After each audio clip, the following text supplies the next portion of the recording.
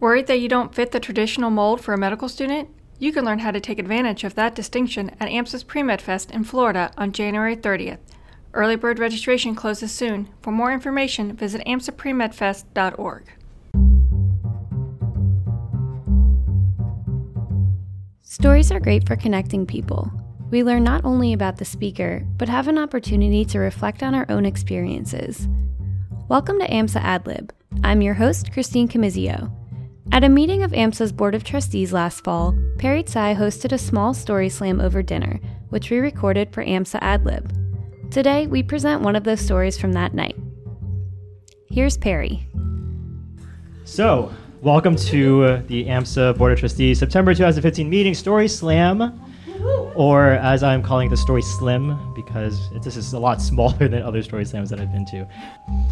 So we're here to share stories. And stories are this really great way for us to learn from each other, to learn about each other. They're a great way for us to connect person to person and then find the things in our lives that we share in common, but also find those peculiar things that are different or interesting or novel. The theme of tonight's event is waiting room, stories over time. We spend a lot of our lives waiting, right? You wait in line for coffee, you're waiting for the bus, you're waiting for the vacation to get here, you're waiting for the week to be over, you're waiting for that school that you applied to get back to, you're waiting for that day when you walk across the graduation stage. But let's be honest, we hate waiting. Waiting is the worst. And we always want things right now. We want to cut to the chase. We want to get the information, the results, the action, like delivered to our face. But we're medical trainees. We signed up to go to medical school for 4 years or more. We signed up to do this on top of 4 years of college and then 3, 4, 7 years of residency training. And y'all know me, I'm an MD PhD, so I definitely know what waiting is like. The stories you'll hear tonight are about waiting. The stories are stories about detours that life has taken them along the way. Now, these detours aren't for nothing. They taught them things, they pushed them along, and they turned them into the people that they are today. And so what you'll hear from them is how a little bit of waiting has brought them here to tell us their story. This will be Joey Johnson, who is AMSA's student editor for The New Physician, and the title of his story is Minority Report. Love that title, Perry. Thank you so much for this opportunity to talk to you and tell you a little bit about myself, and hopefully it'll keep you entertained for a little bit. So I grew up in a small town, Cedartown, Georgia. It's a small little city, one of 4, situated in the foothills of the Appalachian Mountains there in northwest Georgia. For the whole county of the 4 cities and the 2 communities, it's less than 18,000 people. So needless to say, we don't have much to brag about. So if you come to Cedartown, you'll learn very quickly that the voice of Winnie the Pooh, yeah, he was born there. We have a museum downtown to prove it. So life there, well, on Friday nights when it wasn't football season, it consisted of riding back and forth up and down Main Street, hollering out the window of your 4x4 at your friends that you saw, and meeting at the Waffle House, and when that wasn't going on, then maybe going out to a cornfield and turning your headlights on and dancing out there and playing music, and yeah, that was Cedartown life right there. Oh, and regardless of age, race, creed, sex, gender, whatever, every year you can bet your sweet behind you'd be at the annual county fair. So success, the definition of success was a little bit different than we tend to think of it. Success consisted of either working at one of the 3 local factories, or if you were smart enough, you went to college, became a teacher, and came back and taught. And so I had a little bit different plans for myself. See, in 8th grade, I knew I wanted to be a physician. And one of my daddy's friends gave me a book called Gifted Hands. Now, politics aside, Ben Carson had a lot in common with myself, and it kind of struck me. His mom was illiterate. Well, my mom can't read or write. He had to overcome some circumstances. He had some anger issues. So there was a lot that kind of, went on. He was black, I'm black. That's probably the most obvious one. But anyhow, I got to looking around, and I said, there really aren't any physicians around. And for the next 3 counties, there really weren't many. In fact, my wife and I both, neither one of us had a family physician until we got married, had a kid, and I had insurance. I didn't have a dentist either until I got married, had a kid, and had insurance. So that's kind of the life that you live. And so I said, I don't want to just be a physician, though. I want to come back and be an active physician. I want to go into the high schools, and I want to talk to the students, not only about the importance of having health care, but also about how you can become a physician also. So we'll hold that thought. So I graduated high school, and I met my wife at the county fair. Literally, true story. So we got married, we had a child, and dreams of being a physician electively faded into the back of my mind because I needed to have a good job and support my family. So I got hired at one of the local factories, the one where my daddy worked and my uncle worked, and within a year I was quite successful. At 22, I was the youngest supervisor they had. Then my wife wanted to go and kind of shake things up a bit. See, she was in school en route to being a nurse because she was the first to graduate high school in her family. So that was a big thing, and now she was actually in college on her way to be a nurse, and she told me she wanted me to go back to school too. And I told her, I'm making $40,000 a year. Are you crazy? This kind of money, you want me to leave this? Come on, But as they say in the South, if man's the head of the household, then woman's the neck and knows how to turn the head whichever way she wants to. So she got me into it.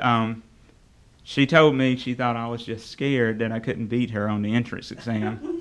So I showed her. I beat her. But maybe she showed me in the end because I was also hooked now and said, well, heck, I might as well, I've done set foot on campus. And so I went ahead and I started working third shift then, and I would go to school from 9 a.m. to 1 p.m. And of course, we had our kid as well, and she was going to school. And so we made it work. I worked, needless to say, went on very little sleep. All the parents know how that is. And after a year, I still had doubts that I could make it to be a physician. In fact, one of the things that kept me going is because I kept waiting for that class that I would fail so I could tell her, see, I told you, and go right back and work at the factory full time. But I ended up acing all of my courses. And then I got to thinking, this money I'm getting to go to school, I've got to pay it back. So, shoot, I might as well do the best I can, So I went ahead and took the plunge, and I enrolled in school full time, and I started working part-time jobs then. In fact, at one point, I actually held 3 part-time jobs while going to school 18 to 22 hours for a semester just to try to get done as much as I could because I got tired of waiting. I was out of, after high school, I was out for 5 years. Now I'm back in school. Sometimes I wondered, what the heck am I doing?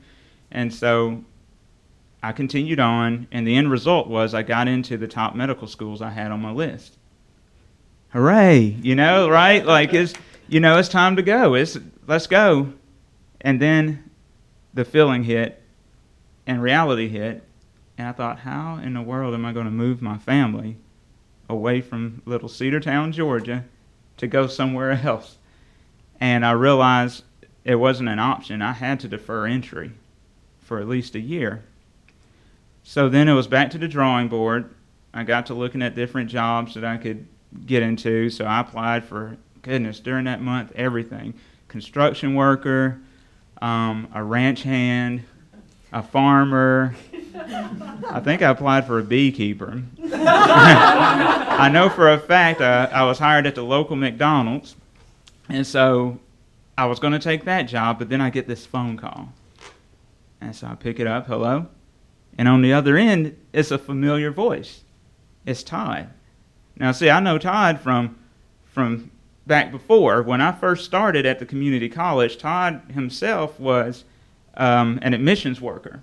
And he helped me get everything together, and we had become friends, and he had seen what I had been through, and now here he was, the dean of the campus at the school.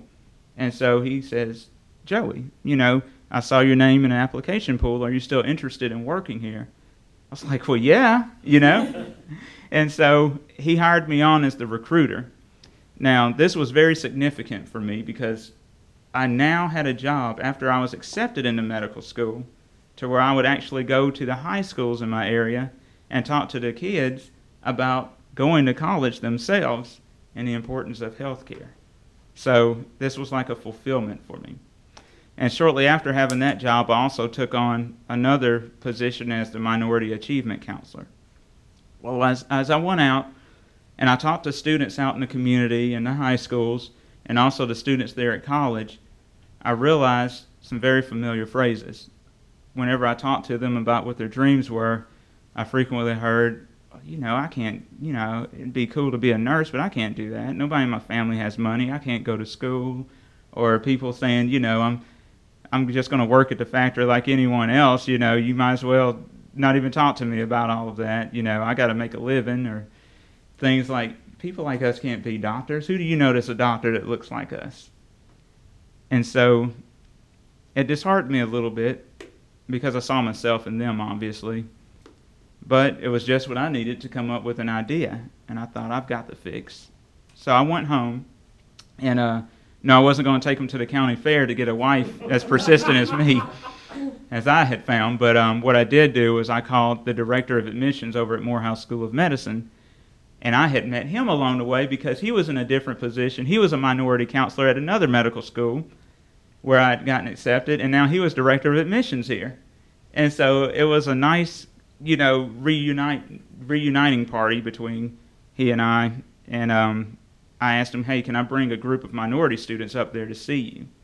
And I told him the situation. He said, well, of course. So we took a bus, bussed them up there. The school paid for everything that I was working at.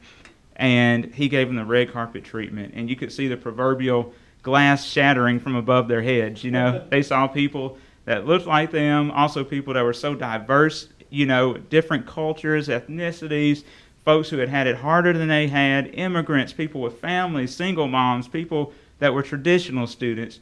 And you could just see them like, oh, wow, I didn't know this existed. And so I stand here tonight, like I said, happy that you guys would listen to me and allow me to speak to you about my story, and also to report 3 things. Number 1 is that I'm in my 3rd year of medical school, about to be an actual physician and have titles behind my name, besides the 3 I's because I am the 3rd. Number 2 is that 2 of the students that went on that trip with me got accepted to Morehouse School of Medicine. One of them is in the same year as I am because, of course, I deferred a year. The other's a year behind me. And number 3, that I've signed a contract with a county less than an hour away from my hometown. So when I do go back to practice as a physician, I will also get to revisit those same high schools that I did as a recruiter and a minority achievement counselor, only this time as an actual physician, and fulfill my dream that I've had since back in 8th grade. Thank you.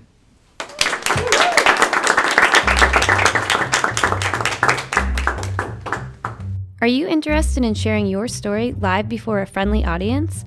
There will be a storytelling session at AMSA's annual convention, held March 31st through April 3rd, and we'd love to have you join us. Watch for more details to come. AMSA AdLib is brought to you by the American Medical Student Association. I'm your host, Christine Camizio.